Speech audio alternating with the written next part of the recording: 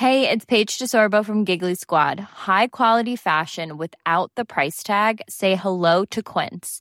I'm snagging high-end essentials like cozy cashmere sweaters, sleek leather jackets, fine jewelry, and so much more. With Quince being 50 to 80% less than similar brands. And they partner with factories that prioritize safe, ethical, and responsible manufacturing. I love that. Luxury quality within reach. Go to quince.com/style to get free shipping and 365-day returns on your next order. Quince.com/style.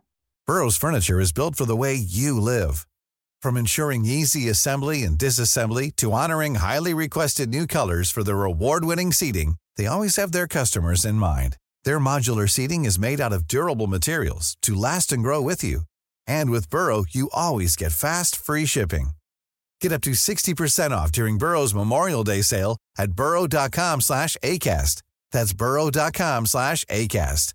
burrow.com/ACAST. Everyone knows therapy is great for solving problems, but getting therapy has its own problems too, like finding the right therapist, fitting into their schedule, and of course, the cost. Well, BetterHelp can solve those problems. It's totally online and built around your schedule. It's surprisingly affordable too. Connect with a credentialed therapist by phone, video, or online chat, all from the comfort of your home. Visit BetterHelp.com to learn more and save 10% on your first month. That's BetterHelp, H-E-L-P.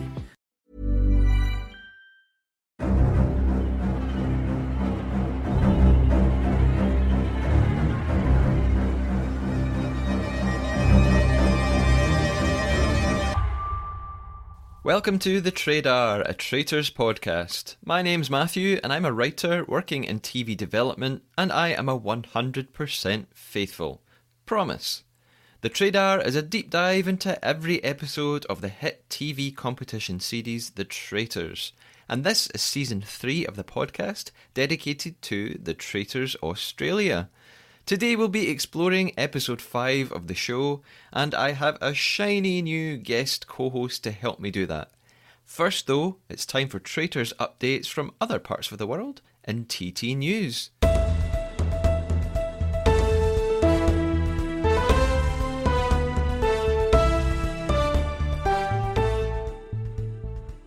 If you live anywhere near London, you will be able to take part in an immersive comedy version of The Traitors. The Old Red Lion Theatre in central London is hosting the event and describes it with the following.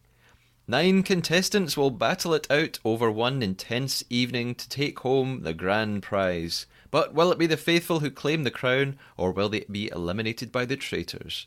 Players will also take on hilarious challenges throughout the show to try and increase the prize fund, and you could be taking part in the game.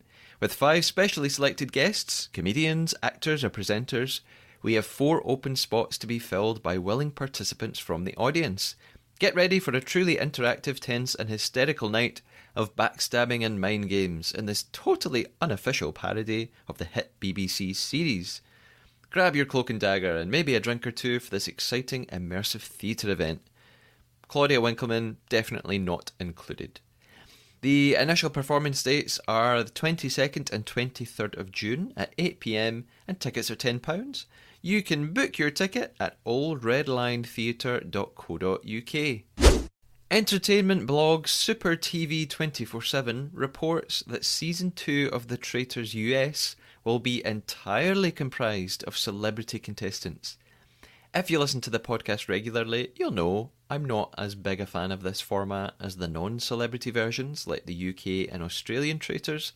However, it's important to note that the original Dutch version of The Traitors was in fact all celebrities. All Dutch celebrities, anyway. I haven't read any official press release about this from Studio Lambert or NBC, but Super TV is a fairly reliable TV news source with 15,000 followers on Twitter alone, so I'm pretty confident this news is likely to be accurate. So let's see who gets cast in Season 2. I'm guessing more alumni from Survivor and Big Brother, and who knows, maybe even a returning celebrity from Season 1 of The Traitors. If Kate Chastain reappears, even for a cameo, I would not at all be surprised. We're now heading back down under, and helping me deep dive into episode 5 of the Traitors Australia is another new guest co-host to The Trader. Let's meet him.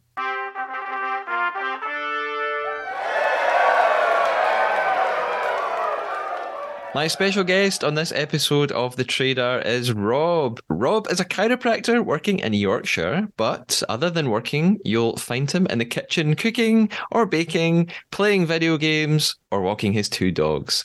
But the thing is, Rob is a huge American Big Brother fan and has watched every season, which is what also made him fall in love with The Traitors. Rob, how you doing? I'm good, thank you. How are you? Oh, I'm great. I'm so glad that you're here to join me for this episode. Thank you. Thank you for having me on.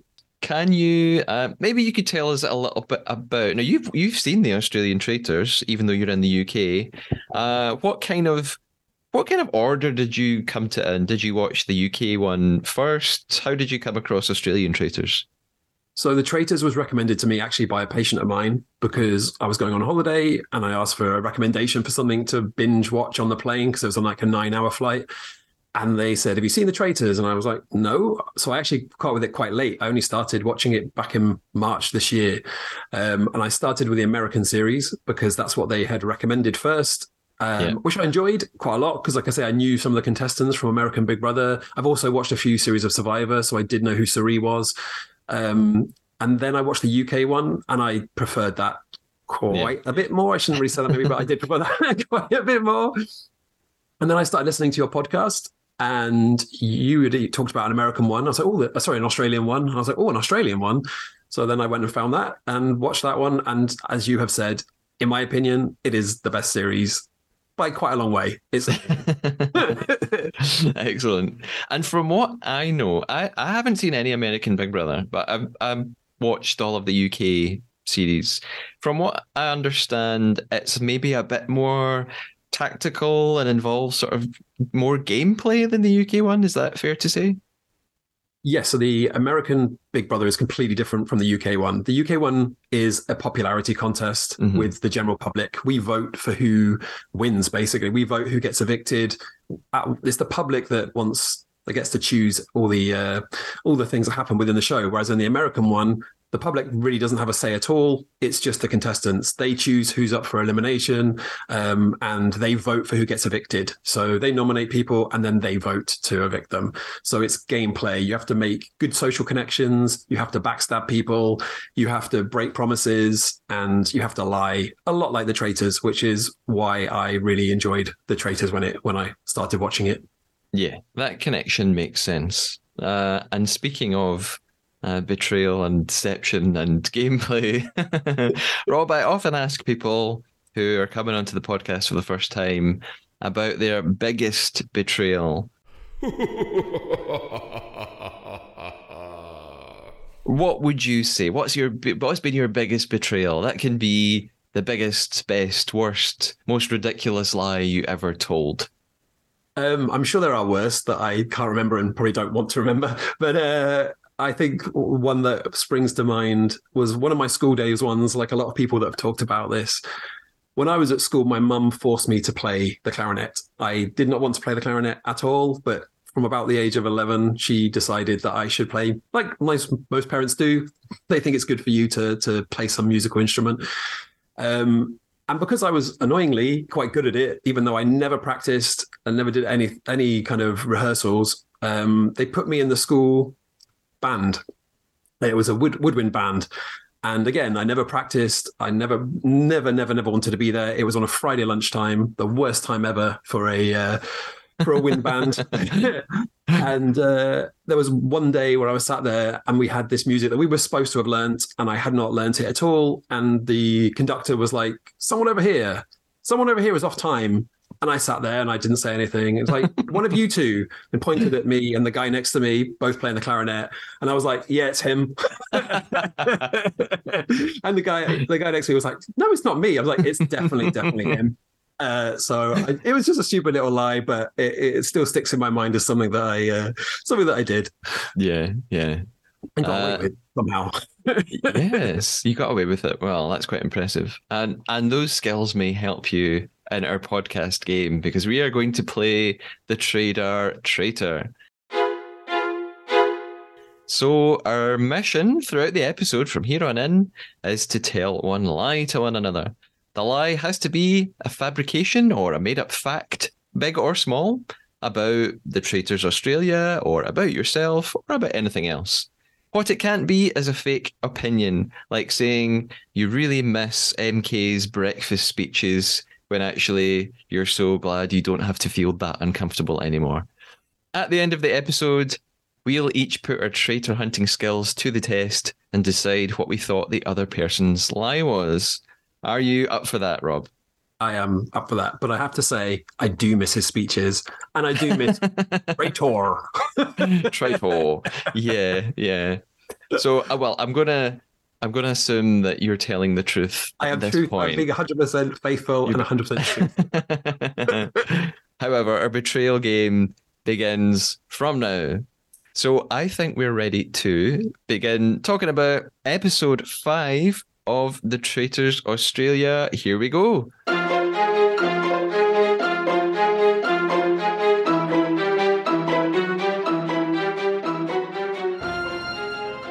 So episode 5 begins with a recap, first of all. We are reminded that in the last mission or silver challenge, the contestants won $48,000 and that they also had a shield mission, and Nigel won the shield by diving into the lake and getting it before anyone else, which was a bit unusual. Olivia was banished after Witness Gate or Jack Gate or whatever you want to call it, something Gate. It was a sort of never-ending saga for Olivia until she met her end. And we ended the episode with the traitors discussing who they might murder. And it seemed like they'd come to either Justine or Kate, maybe Matt, but we might talk about this more as we go on. So breakfast begins. Nigel and Marielle are first, and Marielle tells Nigel that she trusts him the most out of everyone, and they both agree that already, we're only episode 5, but they think already the game is getting really hard. And then Claire arrives, so we've got 3 traitors there. Cut to this like sort of interview shot of Marielle saying, "I don't trust Claire at all. Claire is completely cutthroat." It's just this like really sudden, abrupt shift. What do you think about Marielle, Rob? I love Marielle. I think she's a very smart player. I think she is somehow not coming across as smart as she is, but I think the way that she has handled herself around other players and in the round table, just talking about, well, Angus, really. I don't know how she's managed to do it, how she managed to throw his name up there that a couple of weeks ago and then just get away with it. Even the traitors aren't too fussed by it. He's a little bit perplexed by it, but he hasn't really gone in on her. If it had been me and that happened to me, I would have 100% started to rally troops around getting rid of her. It doesn't make any sense why she would why he just let it go like that. But also, I don't know if you heard, she said it very quietly, but Claire said, I was thinking about we should maybe have changed. I was wondering if we could change who we wanted to banish, which I thought that was a weird thing to say as well at the table, because being able to do that last minute would, I know that there's hints that people stay overnight and it's actually that morning that they find out if they've been murdered or not. But she said along the lines of, I was thinking about it and maybe we should change our mind who we've banished or who we've murdered, sorry. So yeah, that's a bit of a crazy thing to do at the table, but as it's only as it's only the traitors there, they can talk about murder and all that kind of stuff without any problems. Yeah, and especially because the next person that walks in is Angus, who's also a traitor. But yeah, I noticed that too. Claire says she's worried they sort of made the wrong choice last night. Yeah. But I guess, it's too late. And as a traitor, you've got to make these decisions and stick to them. I think you're right about Marielle. She's doing well, as is Nigel by the looks of it. Out of the 4 traitors, I think it feels like Nigel and Marielle haven't really...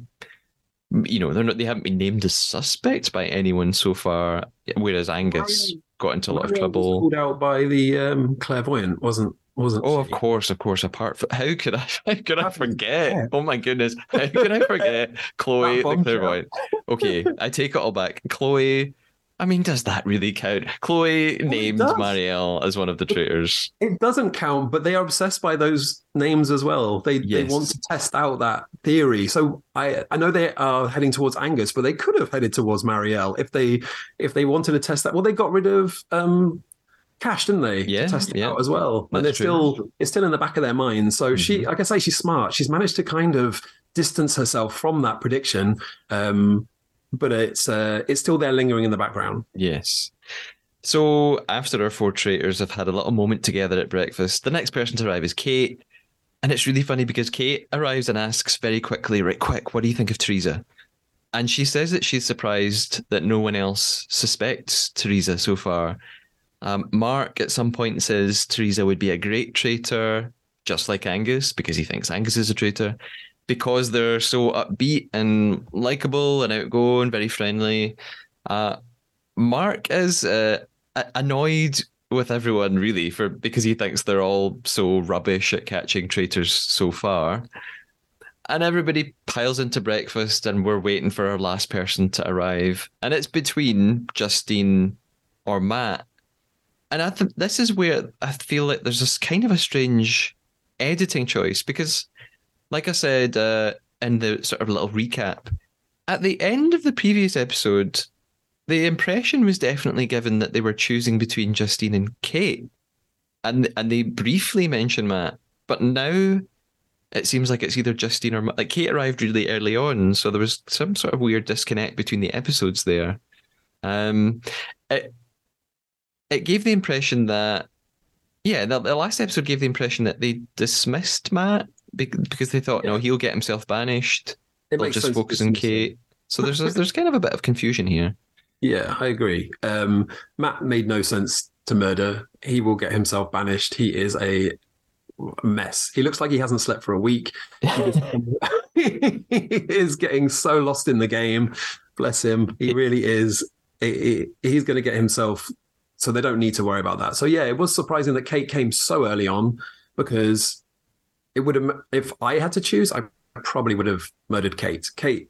I mean, knowing watching the show, she's smart. She has ideas. She's always looking at people and questioning things. Yeah. Whereas Justine tended to go around giving information to people. She would come to people and say, "Oh, they're talking about you," and that's what you want. You need that kind of little tidbits of what the faithful are saying. So maybe they didn't notice that. Maybe they didn't see it for themselves. But we watching the show, Justine would have been quite useful to keep. Whereas Kate, I feel like Kate's a smart cookie. She's got some ideas and some theories to test out. Yeah, and Kate seems quite authoritative when she speaks. I think she's sort of quite commanding. Not because she's loud or aggressive, but she conveys that she's quite clever and that we know that she plays game. This is something that she just likes. She plays games, so and quizzes, and she likes to think tactically. So people seem like they pay attention to Kate when she talks. She's very direct. Yeah, she's very direct. She'll tell them to their face exactly what she thinks, and that's a little scary because she'll do it in a room full of people, and that's the last thing you want is someone's ideas about you being a traitor. Like she said to Teresa, like, I think you're a traitor. It's this kind of and I have to say now, you have your angel Andrea, I have my Saint Teresa. Teresa is literally, I just want to hug her. I just feel like she is a ball of warm energy that just emanates out of her. She just seems amazing, and I love her. And Fee, they're both together. They're just TV gold. Yeah. But Teresa, for me, is definitely the person who I hope goes a long way because she's a wonderful, wonderful human being. Yeah. Not that I know her, but just from watching her on the TV, she really, really comes across well. Saint Teresa, I'm going to have to tell her that because Teresa's going to come on the podcast for an interview, so I absolutely need to mention this to her. Yes. Yeah, especially I'm watching it all again. I've seen it. I've seen the whole series, and I'm rewatching it and rediscovering how funny Teresa is. There's so many lines that I write down in all these notes are things that Teresa has come out with, as well as Fee. Fee really cracks me up. And there's something she says in a moment that I'm sure we'll get to that I have it in my head as a little quote all the time now, but we'll get to that in a minute, I'm sure. We'll see if we align on our Teresa quotations. But like we've talked about, sure enough, it's Matt who walks in. That felt to me like it was fairly obvious that was probably going to happen. But everyone at the table is, apart from the traitors, everyone's really shocked and apparently quite annoyed that Matt is back. Like Fee looks absolutely livid to see him again. And then Matt does an MK. He like does this speech for the whole table. And the first time I watched this, I thought, why is he doing this? Stop it. We saw MK kind of be banished for this. But again, Matt is someone else who's going to be on the podcast, and I spoke to him a little bit. He did say, though, that they were kind of told by production, or not told, but urged by production to do these little speeches. So I don't know if that was just something he took upon himself. He says that he was kind of encouraged, like, talk to everybody while they're all together, say something. Maybe not a wise idea. He says to everybody that he can vindicate himself as a faithful by finding a traitor, and he jumps on the Saint Teresa train. I've stolen that from you now. Except he doesn't think she's a saint. He thinks she's the devil. He names Teresa as a traitor. And it becomes really clear he's still so worked up. And it's almost uncomfortable to watch. Even though, yeah, we want them to get really into the game and we want to see the betrayal and the deception in the gameplay. He's too wrapped up in it. It doesn't seem healthy. It seems like we should be worried about him, maybe. Teresa then kicks off because she's being accused, and she demands to know, like, what exactly have I done to make you suspect me? And Matt says that she is influential and manipulative. And that's kind of as far as the edit gives us. We don't really get much more of an explanation from Matt, and I don't really know why he thinks that. Why do you think Matt dislikes Teresa so much? I think she is probably quite loud and quite boisterous and draws attention to herself. I still think watching the show, probably if I was in the show, I would be stuck on that Olivia and the witness thing as well. But watching it now, it was Olivia that said there was a witness. It was Olivia that said there is a witness to this. The fact that has been, she has been removed from the game and wasn't a traitor, surely they can just move on from this now, because no one else has made up there was a witness. It was her that said it. So if you logically think about it, no one else is actually promoting this storyline anymore. They've all said, oh, right, maybe it was a mistake. Let's just move on. But Matt is just, he cannot let it go. Angus is obviously using it as a little, like, let's keep an eye on someone else. Let's push Teresa's name out there. So it's great for him. But apart from Matt, I feel like everybody else has just moved on. But it's I can't see how she's manipulative. I don't see anything in her character that's manipulative at all. And when she asked him, like, have I done one thing? Name one thing I've done. He just says, well, in my head, I made a list of everyone. And I'm like, and she was not happy about that. She's like, no, don't care about everyone else. Tell me what I have done. And he couldn't say anything. And I think as he's just lost in the game. He, as I said, he looks like he hasn't slept. I feel like I would be worried about him if I was there, but he's enjoying. He needs, to pull somebody out of the basket to save himself now, and that is unfortunately Teresa. Yeah, and like you said, I think she's sort of very amiable, and more than amiable, she's so upbeat and. She talks to everybody and she cracks jokes. And I think Matt misreads her sociability for manipulation, but it isn't really that. Well, we know it's not that because we know she's not a traitor. So maybe it's easy for us to say. Who knows? So Roger, of course, arrives as he does every day at breakfast, and he gives them another clue about, what their mission is going to be this week. He says, traitors, hi, big fan, love your work, no notes from me, because the traitors are doing so well at this point. He tells them that there is plenty of silver on offer today, and it will be worth the wait. So there's a little bit of wordplay going on that they kind of pick up on. We get a little bit more discussion amongst the contestants. Mark says that they have to start looking in the non-obvious places, because the way that they're approaching banishment so far is just not working. But he talks to Teresa and he says it's not Matt. He says, I know he doesn't like you and there's tension between you, but it's not him. He's drawing so much attention to himself. A traitor wouldn't do that. And then Mark turns his attention towards Angus again, and Fee backs that up. Fee says she's still worried about Angus. She returns to this comment that he made in the last episode at the lake when him and Nigel were sort of fighting over the shield, and Angus makes this flippant comment about how he says murder was on my mind.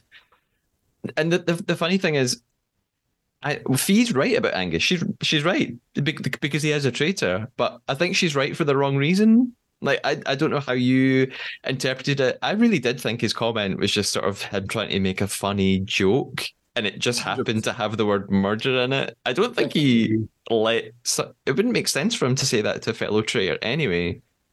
No, she's definitely Maddie Marple. She's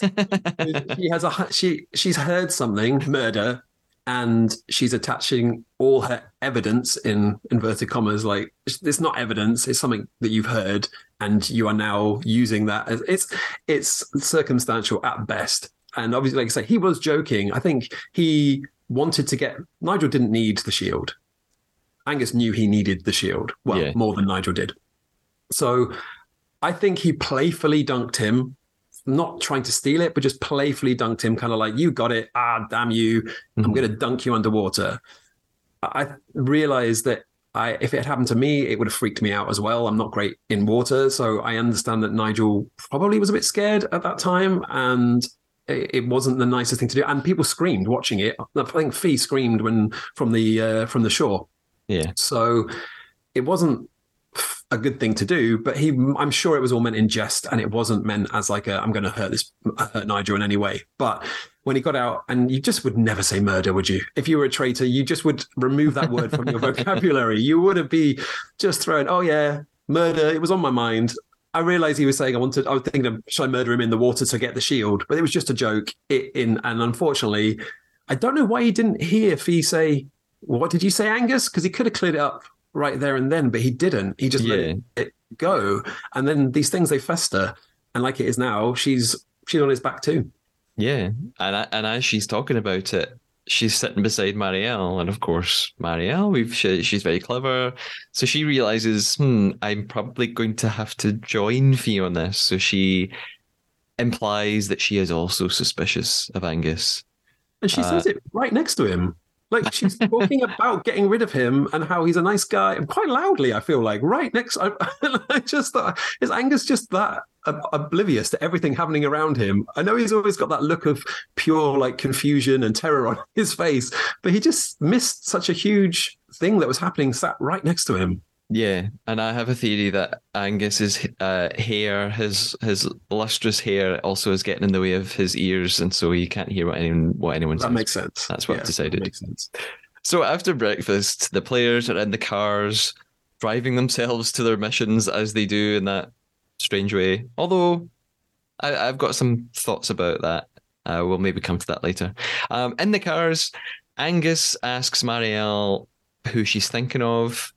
And she says that she's looking at Dirk, but she's kind of just covering up because we cut to her interview, and she says, well, if she's going to cut anyone loose, it's going to be Angus again. She's already done it once. She's voted for him before. We arrive at the mission then, and they have $48,000 so far out of a possible 108,000 at this point. Dirk is speaking, and he sort of points this out. He's basically saying, like, we're not really doing that well so far. And there was an entire mission in episode 2 where they lost everything that was up for grabs. This mission involves weighing sculptures in the garden of this big house that they visit while being guided by spotters on the balcony. It's kind of a strange setup. They're basically, people on the balcony are looking at some artworks, and they have to describe to the people down below what these artworks are. Those people have to run around, find the corresponding sculptures, take them to a giant set of scales, and try and balance the scales. Teresa and Dirk take on the roles of spotters. And I noticed something here, that Teresa sort of took on a role like this in the last episode. And I wonder, is that why Matt mistrusts her? Does he think that she's like manipulating the challenges or something? But again, it doesn't really make any sense because she's not giving herself an advantage or anything like that. She's not sabotaging the games, so I'm not sure. So Dirk and Teresa are shouting down their descriptions of these sculptures for the others to find in the garden. They have to do it one group at a time. They don't all run around together. It's not simultaneous. They have to do it consecutively. The first group do pretty well. They win $10,000. And then the next group has Fee in it. And we love Fee. Fee dashes off before the description is even finished. She like knocks over a plinth on the way. Like some statue falls off it. She seems like she just keeps running. I feel like it's episode 5. We know Fee well enough that we can say classic Fee at this point. I think it's okay to say classic Fee. It's quite chaotic energy in this group, I would say. They've like split into 2 pairs, and both pairs are looking for the same thing, and they're all getting it totally wrong. And Fee discovers how unfit she is, so she's really out of breath. They eventually get there, but not with much time left. So by the time they complete their part of the mission, Group 3 only has 4 minutes left to do their chunk. Dirk. This is where I've got this quotation from Teresa, by the way, which is maybe what you were thinking of. It was actually earlier the one that I meant. Table. Oh, what did Teresa say at breakfast? Yeah, when Matt was there and she was like, tell me one thing I've done. And he's like, well, you're manipulative. She went, no, I'm cool as a cucumber because I'm a faithful. And I just thought that was great. And I just walk around going, I'm cool as a cucumber because I'm a faithful. I do remember that, yeah. So Dirk is looking at the third picture and he simply says, oh dear. Because it's this very abstract picture and it's like 3 faces that don't look that different to one another. And his descriptions are quite odd. I don't know how much they're helping. And then this is where Teresa has the best line of the episode, as far as I'm concerned. She just says, why would you put Claire and Paul together? They the oldest... I can't do it. I can't do that. She says they're the oldest people in the fucking group. They've got a collective age of 150. I watched that about 3 times, just pressing rewind and going back, just so that I could laugh at it lots and lots. Yeah, and so that I could write it down and remember it. Yeah, this group's struggling. They're out of breath quite quickly. Angus just seems quite clueless. He's kind of just lolling around as he does, and sadly, they fail their part of the mission. Overall, they've won $20,000, which means we're up to 68,000 in total. So not too bad. Yeah. So after the mission, we're back in the car. We've got Nigel, Fee, and Craig together. And Nigel asks them who they're suspicious of. And Fee says Angus. So Nigel's looking kind of worried, I think. Fee says she wants to bring up this murder comment again. And she wants to bring it up in front of everyone so that they can all judge Angus's response and see if anyone jumps to his defense. So this is not good for Nigel. I think Nigel's realizing, even if she brings this up, I have to be really careful how I react to that. I think that was good for Nigel, because she kind of said, I want to see how people react. I want to see who defends him. And he would naturally and normally have defended Angus because as a fellow traitor, they've tried to defend each other for as long as possible. Yeah. So for him getting that bit of information, he knew I have to sit back and just let what happens now. I'll try, but I think he's quite a good guy, Nigel. He would like to have kept Angus around for as long as possible, but I think he just knew that he had to be a little more careful with what he said because eyes were on him. He literally said, I'm looking to see who defends him because that's my clue who could be working with him. Yeah. And you're right, it's quite handy for Nigel to hear Fee saying that. And it also suggests that Fee really trusts Nigel. She trusts him enough to have this conversation in front of him that she's not worrying about Nigel being a traitor or defending Angus. So I guess that's useful for him to know as well. So we get back to I keep wanting to say the house, but it's a hotel. It's called the Robertson Hotel. Fee is relaying the same thing to Teresa about her, what she wants to do with Angus. And Dirk interrupts and says, "But do you have a witness?" And that really made me laugh. That was genius. That was genius. I like Dirk's little comments here and there. Teresa is also gunning for Angus tonight, and she will not change her vote no matter what. And Angus knows people are talking about him, so he's trying to shift attention from himself. He's trying, we talked about this a little while ago, he wants to try and place the attention on Teresa, and he realizes probably the best way to do this is to get Matt on board, because Matt won't stop talking about Teresa. And he tells Matt, "Oh, I just can't stop thinking about your interaction at breakfast." And this just sets Matt off in one. Matt reaffirms this theory he's got about the trio of Fee, Teresa, and Justine all voting for him seemingly out of nowhere a couple of episodes ago. But this theory makes no sense to me now, because Justine's just been murdered. So exactly. She can't have been one of the three. They can't be three traitors working together, because traitors can banish their own, but they can't murder their own. So as soon as Justine got murdered, that should have made Matt go, "Oh, those three working together, yeah, that can't be a thing. That doesn't make sense."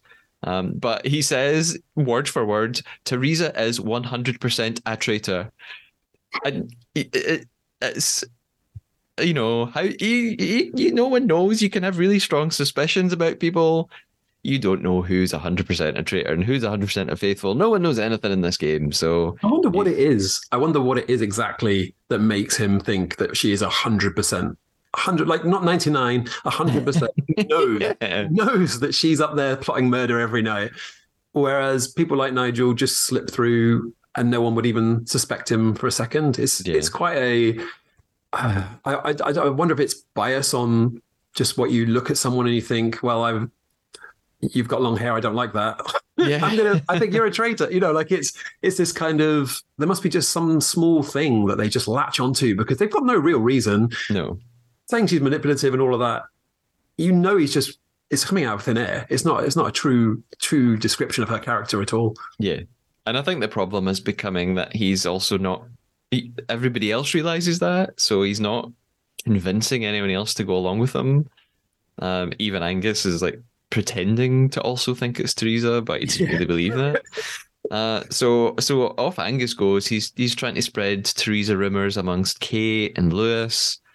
One of the problems, I guess, as a traitor is, like, yes, one of your techniques needs to be deflecting attention away from you onto other people, but at some point that has to run out of steam, because, and there's no way around this, I guess, you can only banish faithfuls for so long before people start to notice, oh, we're only ever getting rid of faithfuls. It gets to a point where you run out, not that you run out of faithfuls, but you can't keep having banishment ceremonies where at the end people just keep going, I'm a faithful, I'm a faithful, I'm a faithful. At some point people will start to realize this isn't, who we're paying attention to isn't working. So what I think at some point as a traitor, I've talked about this a lot, you inevitably reach a point where you think, okay, we're going to have to turn on one another. Yeah, and get a traitor out just so that I blend in with everybody else. I guess. But I think that's a hard decision to make. I think personally, you have that bond with the other traitors. You're committing murder with them. You're picking people to eliminate from the game. You're strategizing with them. You have a much tighter bond with them than you do the other players.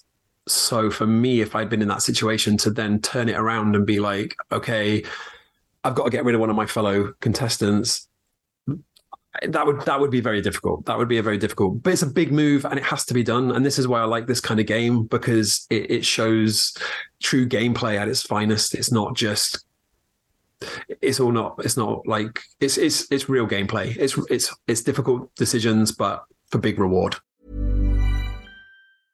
Hey, I'm Ryan Reynolds. At Mint Mobile, we like to do the opposite of what Big Wireless does. They charge you a lot, we charge you a little. So naturally, when they announced they'd be raising their prices due to inflation, we decided to deflate our prices due to not hating you. That's right. We're cutting the price of Mint Unlimited from $30 a month to just $15 a month. Give it a try at mintmobile.com/switch. $45 upfront for 3 months plus taxes and fees. Promo rate for new customers for limited time. Unlimited more than 40 gigabytes per month slows. Full terms at mintmobile.com. Burrow's furniture is built for the way you live. From ensuring easy assembly and disassembly to honoring highly requested new colors for their award-winning seating, they always have their customers in mind. Their modular seating is made out of durable materials to last and grow with you. And with Burrow, you always get fast, free shipping.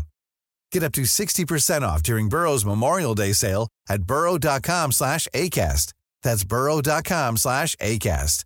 burrow.com/ACAST.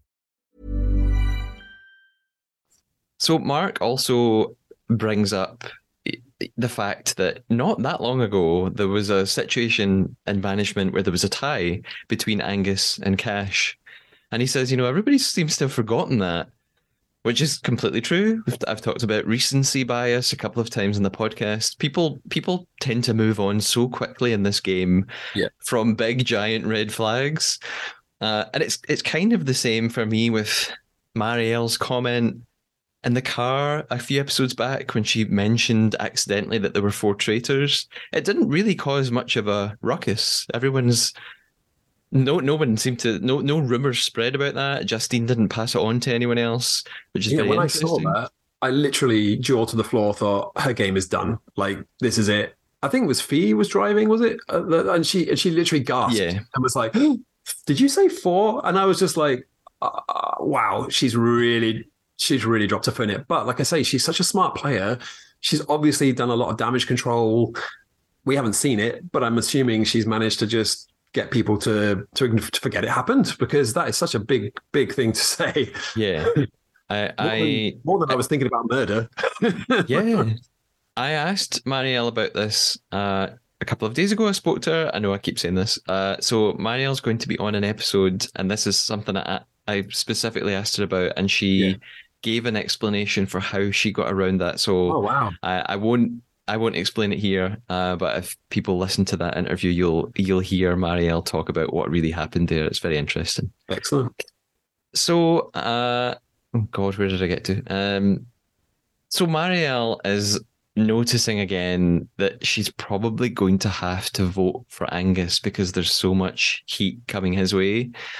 Kate says to Marielle, Angus is gunning for Teresa, Teresa's gunning for Angus. And it seems to be that that's what this whole episode is probably heading towards, a sort of showdown between the two of them in terms of votes. There are constant sound bites from Marielle about being cutthroat and being ruthless and knowing she's going to betray Angus. So it seems that this is foreshadowing on the part of the editors and the producers that's likely what's going to happen in the management room. There's this then sort of strange scene where Marielle gets Nigel alone in the woods to chop wood. That's very, very produced, I think. Probably someone went, "You two, why don't you go to the woods and we'll film you having a secret discussion there?"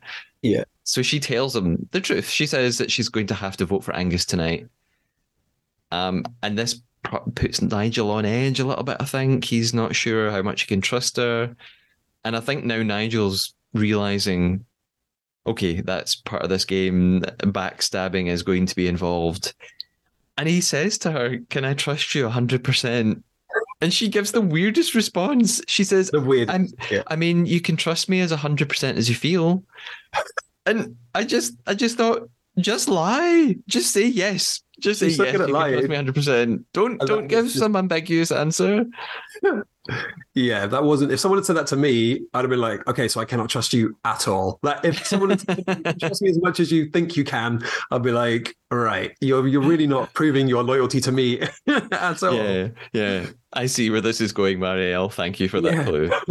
So we head into the banishment then, basically with Nigel feeling very torn. He doesn't know what he's going to have to do here. There always is, but I noticed it particularly in this episode. There's very intense music and lots of lingering close-ups of worried faces around the table.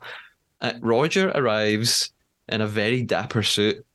I feel like even the straight men around the table are like, whoa. Like, even Nigel comments on how smart he's looking. So Roger has quite a presence, I reckon. And it feels like Roger is kind of giving them clues. I notice this more and more as the series goes on. He says to them that they're going to have to think about who they want to vote for, and he says it could be the person you least suspect. And he says personality clashes, don't let them cloud your judgment. It's almost as if he's edging them away from Matt. I did not like... I don't like Roger as a host, particularly for this kind of reason. I feel like he is not impartial. In fact, earlier in the day at the breakfast, he said, as a joke, I'm changing my allegiance now to the Traitors. And then he said, hi, Traitors. And if I was there, I may well have easily gone, oh, hi, if I had been a traitor. Like, I just feel like he does little things that mess with the gameplay a little bit. And this specifically, though, where he says, stop looking... Look where you least expect it, because I know that makes sense. But in the game, you're looking at people and you're making your judgments. And this is almost like saying to them, you're looking in all the wrong places. Now look at somewhere different. Because if they said that, I would have actually thought, well, it's Nigel then, because no one has ever talked about Nigel. Yeah. We've been talking about Angus.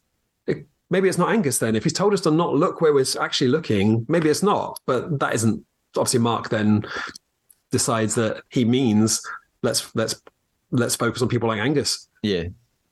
And I mean, the thing is, how much of this is really coming from Roger himself? I mean, I think he's just reading lines that he's fed. I'm sure. Yeah. It makes... I felt like here the producers were probably edging for a traitor banishment now. Like I forgot this was a Roger fan club meeting, so I'm sorry. I take it all back. I take his production fault. How dare you? It's Saint Roger. Forget Saint Teresa. I got the feeling that maybe we're 5 episodes in, where producers thinking, right, do you know what would be good if we got a traitor out now? Can we edge them towards that somehow? And using Roger's lines might be a way to help do that. I don't know. Maybe I'm being very suspicious. I will take it back. I shouldn't say I don't like him as a host, but just things, I don't like the production doing this. I feel like this is ruining the game, because the game should be played naturally. The other hosts never do anything as influential as this. They're very unbiased, whereas this kind of thing edges the game in one direction that maybe it wouldn't have gone naturally. Yeah. I forgive you for your slight against Roger. Thank you. After this, then, again, I think if you Google image searched the phrase furrowed brow, it would just come up with 500 pictures of Angus. That's just a sort of permanent expression at these points around the table. Roger also has another great line here. He says, haters gonna hate, traitors gonna trait. I feel that I will steal this for my new slogan for the podcast. But what does it mean? It means nothing. It doesn't mean literally nothing. This is what I mean. Okay. Production. I'm blaming production. It's not right. It doesn't have to mean anything. It rhymes. That's all I want. Rhymes. It rhymes. Yeah. Okay. And it's said by Roger. So it's said by Roger. So Mark begins discussions then, and he begins by talking about what he mentioned earlier, this sort of short memory of everybody, this collective short memory. He says he's surprised how quickly everyone forgot the Angus Cash tiebreak. And Nigel then seems to kind of chime in on this, because he says, yeah, we're only looking at the last 24 hours. Really, we need to look at the last 7 days. As if to imply, yes, Mark, you're right. We actually need to cast our minds back a little bit further. So that makes me think he's siding with Mark, and maybe they should think about Angus. So Nigel's maybe about to turn. And then Matt, enter Matt. Matt and his 3 women who voted against him theory. He thinks it was this big scheme against him, and then he and Teresa just start arguing. There's then also this sort of mini argument breaks out. Kate turns on Teresa suddenly and says that when she first accused Teresa of being a traitor, she had a weird response, which was, well, I think you're a traitor too. And then Teresa says, do you still think I'm a traitor, Kate? And Kate just goes, yes. Which I think you mentioned earlier. It's very uncomfortable, but Kate. But at the same time, I actually think that is a normal response. Like, yes, saying, she said you should have said something like, why do you think I'm a traitor? But saying, well, I think you're one too, to me is a jokey, like little let's ease the tension type thing that I think Teresa would have done. Yeah. So for Kate to take such offense to not being like, well, why do you think I'm a traitor? What evidence do you have? And it was a bit of an odd, but again, like you say, you just have to latch onto these small little things and they become such significant moments in the game because you've got nothing else to go by. Yeah, exactly. And likewise, Fee then returns to Angus and about his comment at the lake when he mentioned murder. So Angus defends himself here. He says, look, it was a silly, flippant comment. And as he's saying this, I noticed there's lots of great shots of the other three traitors giving serious side-eye to one another, like these sort of knowing looks. Alex then speaks up. And we've not really heard much from Alex so far. So she gets this little moment and she says, kind of echoing Mark, I suppose, she says, Angus was a suspect even before that comment. So it's not looking good for him. And she seems genuinely annoyed that they sent Cash home in that tiebreak instead of Angus. And here's where Marielle jumps in. She contributes to the Angus pile-on. And Angus goes on. He says, he tries to explain why he dunked Nigel under the water. He says it was just horseplay. That he was just annoyed that Nigel had gone for the shield, even though he probably didn't really need it. And then Fee asks, well, do you think it was a game for both of you or just you? And attention turns to Nigel for an explanation. And he says that he didn't hear the murder comment, but that when Angus shoved him under the water, he says it scared the shit out of me. So I thought, and I wonder if Nigel really felt that, or if that was part of Nigel like turning on Angus in a very false way. I'm not sure. I questioned that to start with, and then I went back to watch it happen, and I felt like it was quite well, maybe again it was production, but it looked like quite a aggressive dunking, like quite I'm going to hold you under the water for longer than just a quick down and up. Yeah. So he may not have been really scared, like terrified, but I think it would have shaken him up a bit, and he would have been a bit on edge. So it's a good thing to use to turn on Angus, because when he said I was shit scared, Angus was like, oh, as if it really shocked him. They obviously know how to talk about it, but I think it was a useful tool to turn on Angus without almost upsetting Angus as well, because Angus could understand why he turned on him. I don't think there'd be hard feelings knowing why I shouldn't have done that to you. But I do think it probably did shake him up a bit. Yeah. And you're right, Angus. We see this very shocked reaction from him and from Claire. Claire looks quite startled. Like she doesn't know how she's supposed to respond now. It's as if she notices, oh, Nigel's kind of turning on Angus. Yeah. I didn't know he was going to do that. How am I supposed to act now? And Angus says, oh, I'm really sorry. That's why I was trying to make jokes. I was kind of trying to make up for it. And then it's really time for the votes. So the voting begins. I've just made a little note here, by the way. I really love the slates and white pens that they use. I think they're very aesthetically pleasing, more so than the chalk that we got in the other versions. You would never have got Kate rubbing her name out, voting for herself, rubbing it out, writing it again without chalk. So I don't know. That's true. Yeah, I never thought about that. Okay, maybe chalk has more like sort of comedic opportunity. Yeah. So the votes begin to come in, and we reach a point where Angus has 2 votes and Teresa has 2 votes. Paul has one seemingly random vote from Dirk. And this is where I suddenly realised that Paul was in the game. Exactly. It's this like, is literally the first time I'd seen him, I think, but not really paid any attention. And then it came up Paul, and I was like, Paul? Who is Paul? Literally, who is Paul? So, yeah, I had no idea who he was or how he was there. Yeah, that's definitely got to be the name of this episode. Who is Paul? Yeah, and at this point, we've only had 5 votes, but we're at 2 for Angus and 2 for Teresa, and it's Nigel next, and Nigel goes ahead and votes for Angus, and we get a shot of Marielle looking quite smug about that. And the remainder of the votes come in, and by the end, Angus has 7, compared to Teresa, who has 5. Paul has one and Claire has one. Angus steps up then to do his reveal, and at this point, I notice he's wearing lilac Crocs. I didn't see that.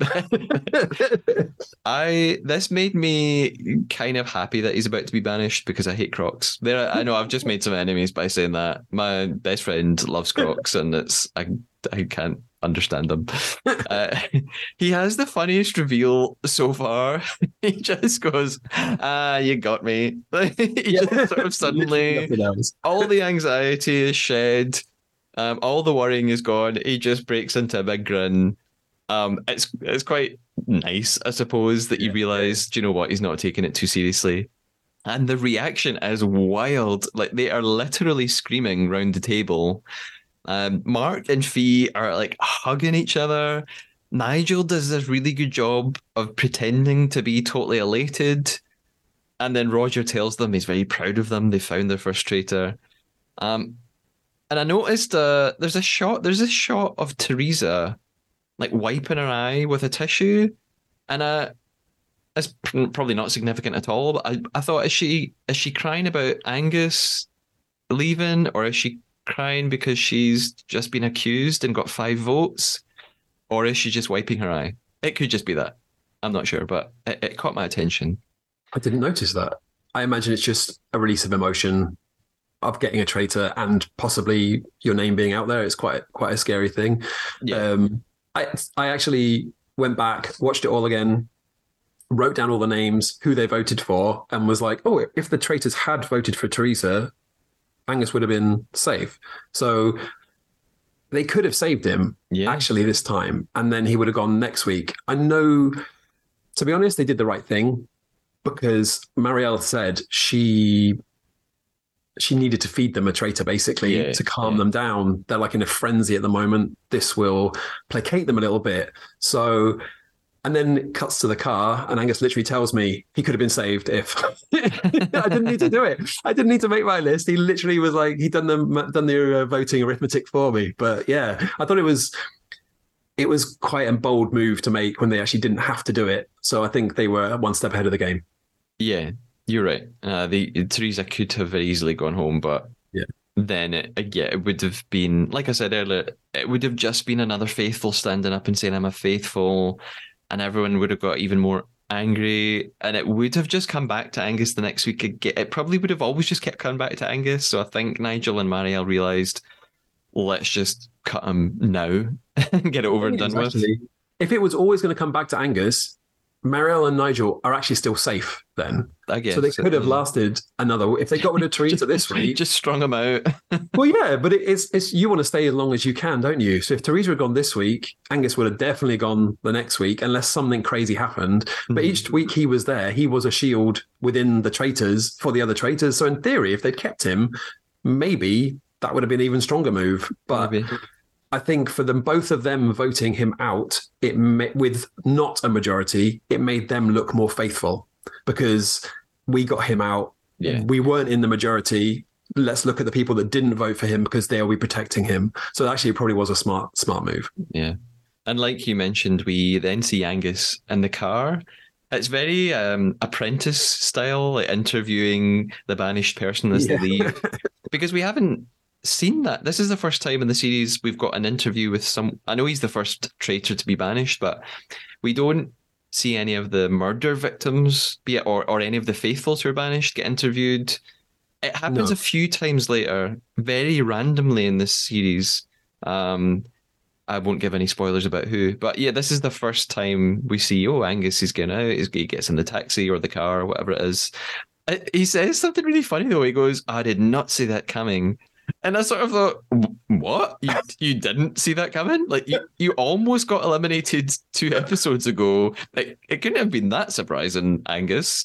But I guess he means that people turning on him. Yeah, maybe you didn't see that coming. Like you say, he must have known his time was... there's nothing that could have happened to have saved him. He could have never made it to the end.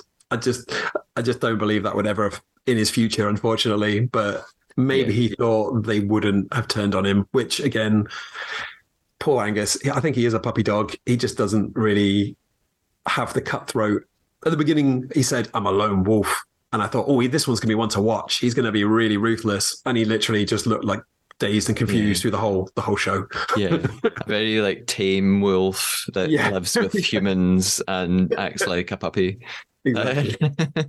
So off Angus goes, and we return to Traitors Den for the end of the episodes. Or sometimes I call it Traitors Den, and sometimes I call it Traitors Tower. It is actually Traitors Tower. They do call it that. I just invented a new name for it at some point, and now I've stuck with it. It's very, very tense when they get to wherever it is they're going. Claire is just very pissed off. They're just they're silent for quite a while. She's fuming because she didn't know Nigel and Marielle were going to turn on Angus like that.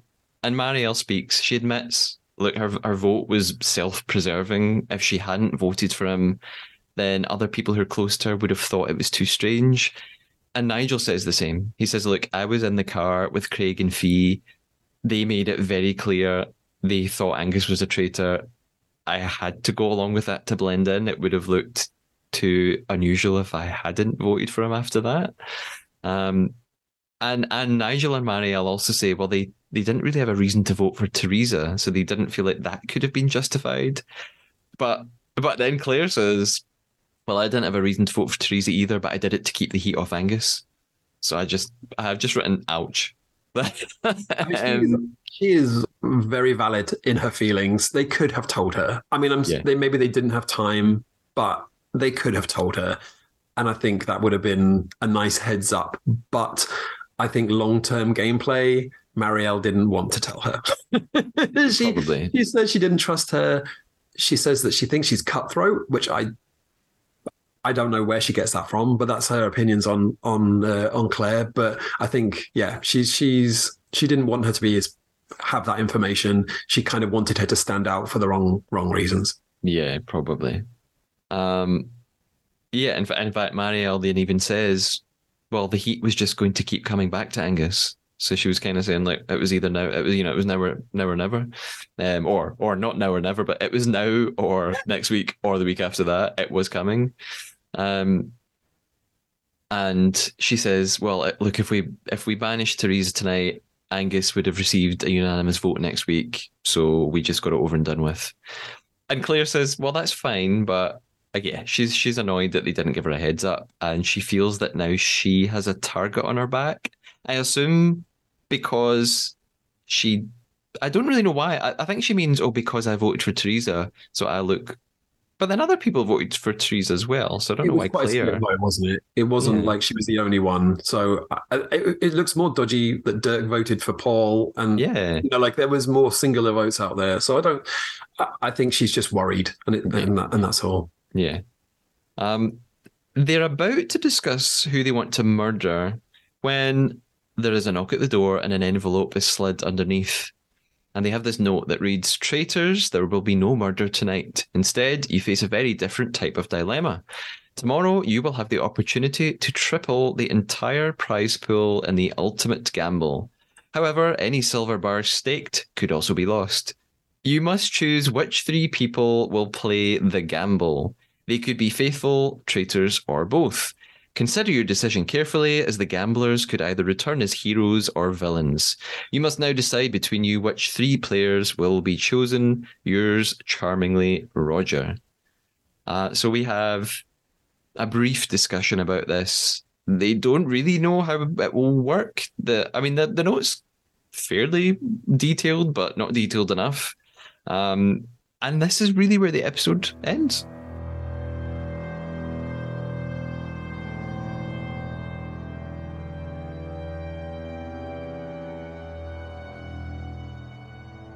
I think it's an interesting idea. They obviously have to choose who's going to take part and whether you pick yourself. This isn't like being on trial like the other series. This is gambling. It sounds like winning more money. But they say you could come back a villain or a hero. So do you want to put a target on your back? I probably wouldn't pick myself. I probably would just pick other people and just let them loose and see what happens. I wouldn't want any spotlight on me. It's quite a big risk, I think. Yeah. Any thoughts on why they introduced this gamble device at this point. Because to me, it feels like something you might see in a game show towards the end. This is sort of like a final round thing. Why now? I don't know. It doesn't really make much sense. Like you say, it should be something a bit later when they've got a big prize pool and they can risk a lot of money and gain a lot of money. Maybe they're worried that they would win too much, so they only want to give them a limited amount of money to play with. I don't know, but if they got to the full prize fund from this episode, it might it might be a bit upsetting. But I think again, it's just to cause divide, and maybe they can shift people's opinions by doing something a bit decisive in the middle of the game. It's a little bit more exciting, but in terms of like gambling, definitely the end, it would have been a better thing to do then. Yeah. I wonder if it was just for the sake of variety, just sort of right. We're kind of halfway through the series. Let's not do another murder like we've done for the past 4 episodes. Let's do something different. Maybe. This does seem to be kind of the episode most series where they chuck in some weird twist, like a trial or this gambling thing, or, just to mix things up a little bit, keep everyone on their toes. It's just different. When you're doing the same thing every day, it becomes very normal, and maybe they get too calm and too confident, whereas this now changes up the dynamics, changes up the game, and it will just make people more nervous again and start maybe people do crazy things. Maybe bring Matt into give Matt something to shout about. So, Rob, much like the Traitors orchestrating this gamble, we have been playing our own. We've had our own secret mission. Before we get to the reveal of that, could you tell us about? I sometimes ask people if they've got any recommendations apart from the Traitors. What else are you watching right now that you think we should check out? Yeah, I have just been gifted a free 6 months Apple TV subscription, which I haven't really spent much time on. And so, yeah, I've been finding some really great shows on there. If you've not watched Bad Sisters, that is definitely the first thing you should watch. It's absolutely incredible. Just amazing storyline, acting, everything about it. Seeing Ireland looking so stunning is really, really, really amazing. I've also started watching Silo on there, which is a pretty cool sci-fi drama, suspense, thriller. It is really, really good as well. The first episode, it's a book based on a trilogy of books. The first one's called Wool, and I'm now desperate to start reading it because the first episode of that was really, really amazing. And then another one, a comedy on there called Shrinking, I'm really enjoying as well, which is about some shrinks, obviously, some therapists, but one of them goes through some personal trauma and decides that instead of doing what you're supposed to do, which is help people just find their own way in life, he starts telling them what to do with their life and making some massive changes for them. And it's funny, but it's also quite it makes you think about your own life as well. So some really good stuff on Apple TV, which I was happy to find. Yeah, I have read Wool. I haven't read the whole trilogy, but I've read Wool. I read it years ago, and it's funny because I think that was the first time I came across the word silo, weirdly. So when I heard there was this new show called Silo, I briefly wondered, oh, is that connected to Wool? And then I thought, no, why wouldn't they just call it Wool? But they have called it something else, apparently. Yeah. So, well, there's been no link to wool, so I don't know if that's in the book itself. So maybe that's why it's just a silo that creates power. So I don't. There's no link yet to wool anyway. Yeah. I can't even remember why the book's called Wool. I know that I think the second one is called Dust, and then the third one is called some other 4-letter noun or something. Yeah. But definitely they're all going on my list. And Bad Sisters, I've only heard good things about. And I love the main Irish woman who's in it, who's a writer and in lots of things. Right. She makes me laugh. She's in Catastrophe as well. Yes, she is. Yeah. So I will watch that at some point. So we've been playing our game, the Trade Our Traitor. We, like Nigel and Marielle, have actually been trying to backstab one another as they backstabbed Angus. I told you a lie at some point. Did you lie to me about something? I did. Okay. I often, during these podcast recordings, I make little notes on Post-its as we're going, and I write down all the possibilities of what people might have been lying about. I have one thing that you said that I thought could be a lie, and after that, nothing you said set up a red flag for me. Okay. So I'm going to guess yours first because I'm struggling and I have nothing else. And this is probably not a lie. When we were talking about the previous episode and Angus and Duncan Nigel under the water, you said that Fee screamed from the lakeside, and I wondered maybe she didn't really scream. I can't remember specifically. Was that a lie? That was not a lie. Oh, I mean, man. I think it was Fee, but a woman screamed from the it sounded like a Fee scream, like a shock when that happened. So that was not a lie. Okay. Other than that, I'm clueless. So you'll have to tell me, Rob, what did you lie about? My lie was that I actively had to write out a list of people to work out that flipping 2 people with a vote. My maths is not that bad. I know that 5 and 7, move 2 people. It was pretty straightforward.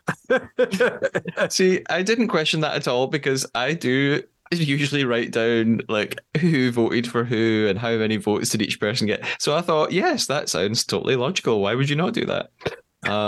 So you tricked me. You got me. You betrayed me. Any idea what I lied to you about? No. I'm hoping it was a lie saying, but then it's an opinion, so it couldn't have been that. But the fact you said you didn't like Crocs. No, that's true. I don't get them. Comfortable, not for outdoor use, and I wouldn't want to be seen on them on TV, but around the house, they're super comfy. I mean, look, to be fair, I've never worn a pair. Maybe if I put them on my feet, I'd change my mind. Yeah. But I definitely can't see myself wearing them outside, let alone on TV.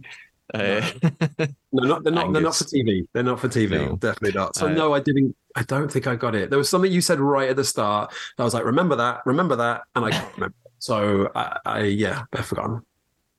My lie was quite early on. I was a few times. I mentioned various contestants who are going to come on the podcast or who I've already spoken to. And I talked about Marielle. I said I spoke to her at the weekend. That is true. I did speak to Marielle.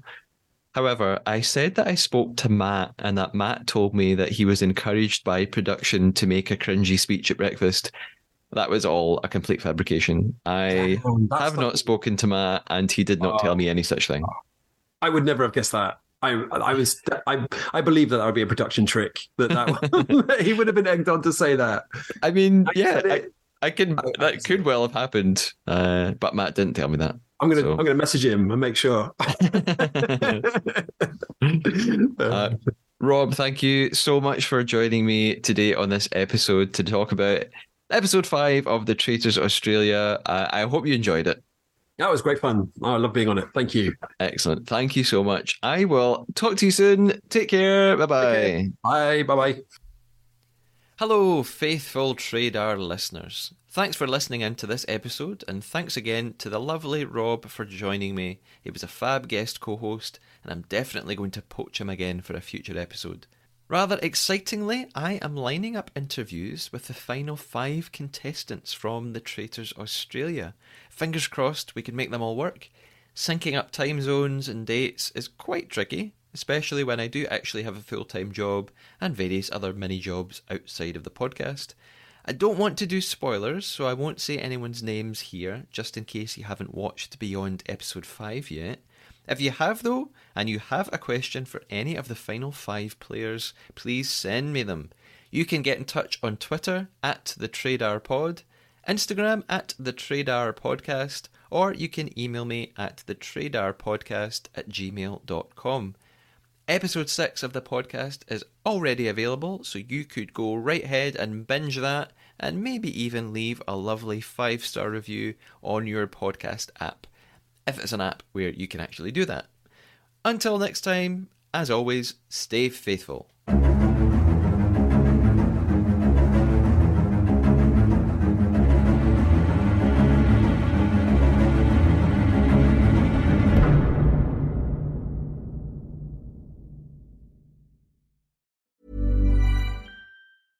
Even when we're on a budget, we still deserve nice things.